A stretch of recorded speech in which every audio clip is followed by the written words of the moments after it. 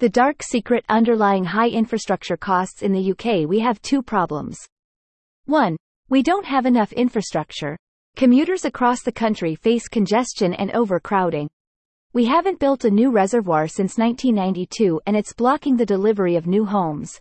New wind and solar farms can't get plugged into the grid.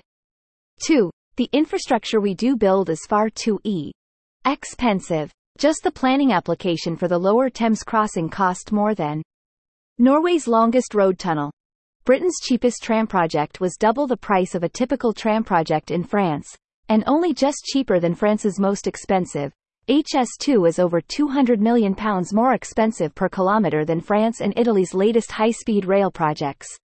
These problems are related. One major reason we don't have enough infrastructure is that it costs a lot to build it, meaning that the Treasury, speaking on behalf of the UK's taxpayers, is unwilling to fund it.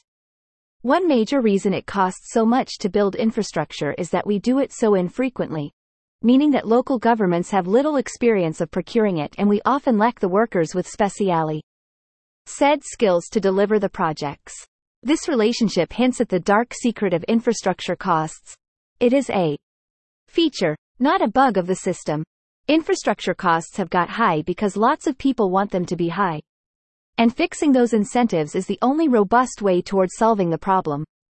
Share one story of NIMBYISM, which I have used myself in the past, says T. Hat. It arises when the benefits of something are dispersed but the costs are concentrated.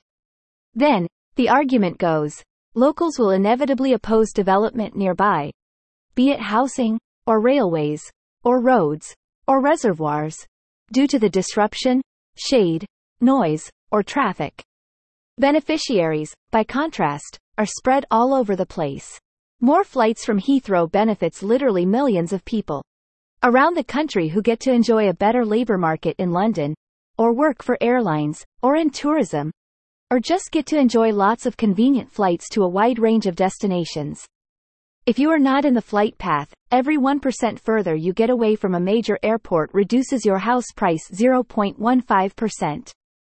But if you live in the flight path, then flights from Heathrow cause horrible noise pollution. It's much worse for any individual person in potential flight paths than it is better for any of the beneficiaries of a bigger airport and stronger southeast economy. So it's easier for the objectors to organize and block the third runway the country has been planning for 7 decades. The problem with this theory is that if doing something is overall socially beneficial, by definition the benefits of doing it should be larger than the costs to the objectors. In principle, you should be able to share some of those benefits with the objectors until the benefits outweigh the costs for almost everyone, except perhaps some tiny group of diehards. That may not literally mean handing them cash, but could mean building them new roads, buying them new houses, laying them out a new park, or adding buildings to their local school. There should be a package that locals would approve. Lest this seem unlikely, consider the Squamish Nation, 87% of whom recently voted to approve 6,000 flats and 200,000 square feet of commercial space in towers on 11.7 of the 350 acres they own abutting central Vancouver. Vancouver bylaws do not apply to the Squamish Reserve, despite its location, and this was confirmed by the Supreme Court. Deciding for themselves, the Squamish did not impose affordable housing, inclusionary zoning, saying, the project was designed to maximize economic benefits for the Squamish community. They don't seem to have replicated any of the other requirements Vancouver requires either. Consider also estate regeneration. In 2018, the authorities in London changed the system for redeveloping social housing. Those intending to redevelop the estate, usually at a much higher density, would have to get approval from the residents themselves. If residents approved, it would generally be waved through by the planning authority. Since then, there have been 31 ballots on 30 schemes. 29 out of 30 were won the FIRST time, many by huge majorities. The 30th was lost narrowly, then the offer was improved and the ballot was won. How did the providers win the ballots? They massively improved the design quality of the estates, turning concrete into bricks and restoring streets. They also gave every existing resident much nicer and larger properties.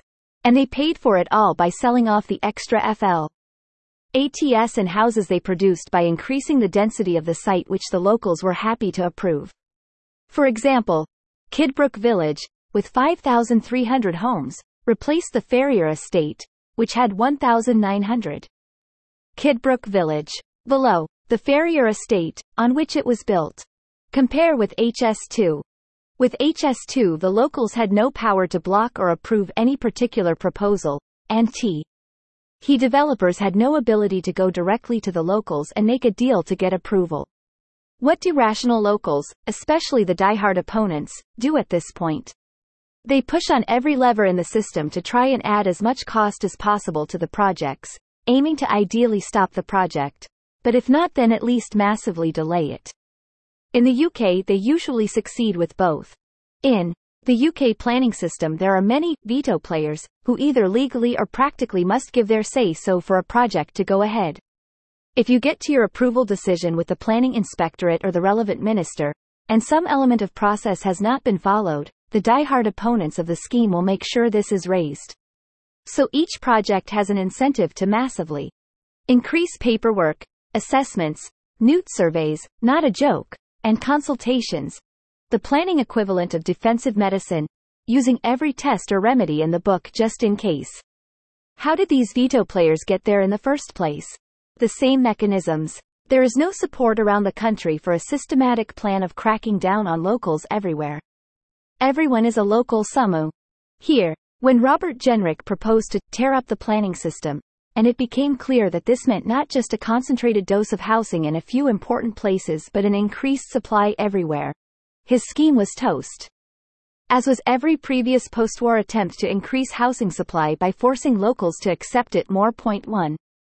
Top-down force actually makes things worse, ratcheting the effect upwards each time.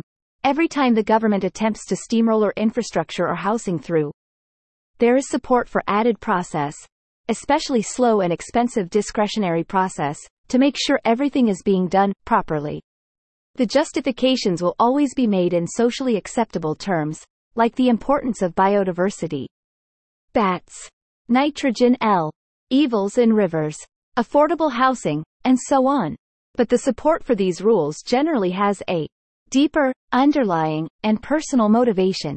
So delays in process dramatically increase the cost of projects, meaning there is nothing left over to compensate the other locals, those who are not die-hard opponents, for the real, but negotiable downsides they experience from the development. In terms of the Squamish Nation, they have had to do so many environmental assessments that they can't make a substantial profit from developing precious ancestral land, so all the potential moderates tip towards opposing them as well. And as they tip towards opposing projects, they also support the cynical accretion of costs that we see across the system. This is what David Foster and Joseph Warren call the NIMBY problem, in a brilliant paper from 2022. If we don't cut out veto players, by offering locals a direct way to approve proposals from infrastructure and housing developers, then we will never be able to tackle all of the crazy cost additions that are preventing us from developing world-class infrastructure. Point 2. This is by no means the only say of high costs, or the only factor making costs vary around the world, but it has a dangerous supportive effect upward on all cost-increasing factors in the places where it operates.